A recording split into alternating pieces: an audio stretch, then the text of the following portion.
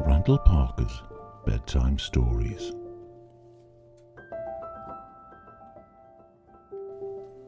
Hello boys and girls, it's Uncle Randall here to tell you a bedtime story. Thinking about it, Uncle Randall sounds a bit creepy, don't it? Just call me Randall, that sounds much better, doesn't it? Yeah, Uncle Randall makes me sound like one of them strangers, that's what your mummies and daddies warn you about. Yeah, best steer clear of them nutters, kids. Most of them just want to lock you away in a box and only get you out to dance for them when their neighbours are buggered off out shopping so they can't hear you scream. Actually, I know a story about a little girl who was pestered by a stranger. Would you like to hear it? I don't know why I'm asking, I'm going to tell you anyway, whether you want me to or not. This story is called The Tale of Little Red Riding Hood. Once upon a time, there was a little girl who lived in a village near the forest. Doesn't say which forest, just a forest, could be anywhere. Whenever she went out, the little girl always wore a red riding cloak, so everyone in the village called her Little Red Riding Hood, which did annoy her as her name was Susan and she was so upset no one took the time to ask her real name. Anyways, one morning Little Red Riding Hood asked her mother if she could go and visit her granny, as it had been a while since they'd seen each other, and Little Red Riding, or Susan to her friends, knew that Granny had not been well and suffering from an extreme bout of the Granny had a bit of a runny tummy. That's a good idea, said Mummy. Granny's bumhole is really sore with all them hot trumps she's been doing. You can drop her off some of that posh bog roll she loves so much. So they packed a nice basket for Little Red Riding Hood to take to her granny. When the basket was ready, the little girl put on her red cloak and kissed her mother goodbye. Remember, go straight to Granny's house, her mother warned her. Don't dawdle along the way and don't talk to any strangers. They're bloody evil, them strangers, and the woods are full of weirdos and are very, very dangerous.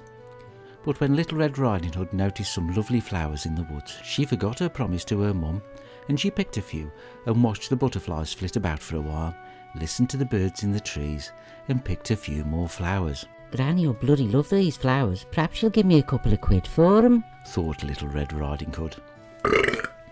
Little Red Riding Hood was enjoying the warm summer day so much that she didn't notice the dark shadow approaching out of the forest behind her, and suddenly a big bad wolf appeared beside her. "What you doing out here, little girl?" the wolf asked in a voice as friendly as he could muster. Not in the slightest bit surprised to see a talking wolf, Little Red Riding Hood said, "I'm on the way to see my granny who lives in the forest near the brook. She's got a right bad arse. I'm taking some of that posh bog roll."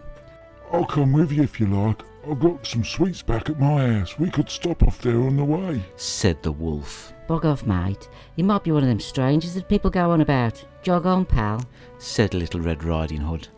And with that, she excused herself and rushed off down the path to Granny's house. The wolf, in the meantime, took a shortcut. The wolf, a little out of breath from running, arrived at Granny's house and knocked lightly on the door. "Is that you, Little Red Riding Hood? You've been bloody ages. Me Alice is giving me some hardship. Poo is coming out of it like lava from a volcano. I'm sure the chicken from that takeaway wasn't cooked properly." And Granny opened the door thinking it was Little Red Riding Hood. The wolf forced his way in and gobbled up Granny. The wolf chuckled to himself and thought he'll have a bit of fun dressing up like Granny, and when Little Red Riding Hood pops along, he'll pretend to be Granny and then bite her head right off.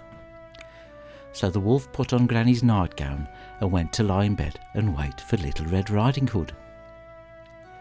A few minutes later, Little Red Riding Hood knocked on the door. The wolf pulled the covers over his nose and shouted in an old lady's voice. "Who is it?" croaked the wolf.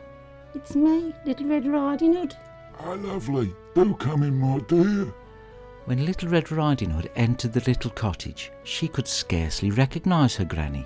"Granny, your voice sounds so odd. What's up? You had a stroke? Should I call an ambulance?" she asked. "Ah, don't bother with no ambulance. It's me poor arse has been playing me up today," squeaked the wolf, forcing out a little trump at the end to prove a point. "But Granny, what big ears you've got," said Little Red Riding Hood as she edged closer to the bed. "All the better to hear you with, my dear, 'cause you have a tendency to mumble a lot, don't you?" replied the wolf. "But Granny, what big eyes you've got," said Little Red Riding Hood. All the better to see you with, my dear, 'cause I'm so poor I can't afford to have the lights on anymore, what with that bit into the pension the government give me," replied the wolf.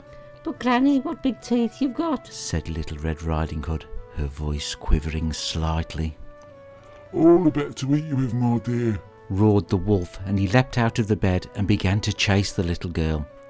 Almost too late, Little Red Riding Hood realised the person in the bed was not her granny, but the creepy wolf who she'd met earlier in the forest. She ran across the room and through the door, shouting, "Help, wolf! Help, wolf!" as loudly as she could. A woodsman who was chopping logs nearby heard her cry. He grabbed his axe and sliced the wolf's head clean off, and blood spurted everywhere, making a right bloody mess. Unfortunately for Granny, she was a goner. There's no coming back from being eaten by a wolf, and it was all Little Red Riding Hood's fault for talking to strangers. But on the plus side, Granny was very, very rich and left everything to Little Red Riding Hood's mum, and Little Red Riding Hood got a pony to help her get over the traumatic events of that day. The end. I do hope you enjoyed that story, boys and girls, and remember, steer well clear of strangers, because there may not be a woodsman there to save you when the nonce is chasing you down. Ta-ra for a bit.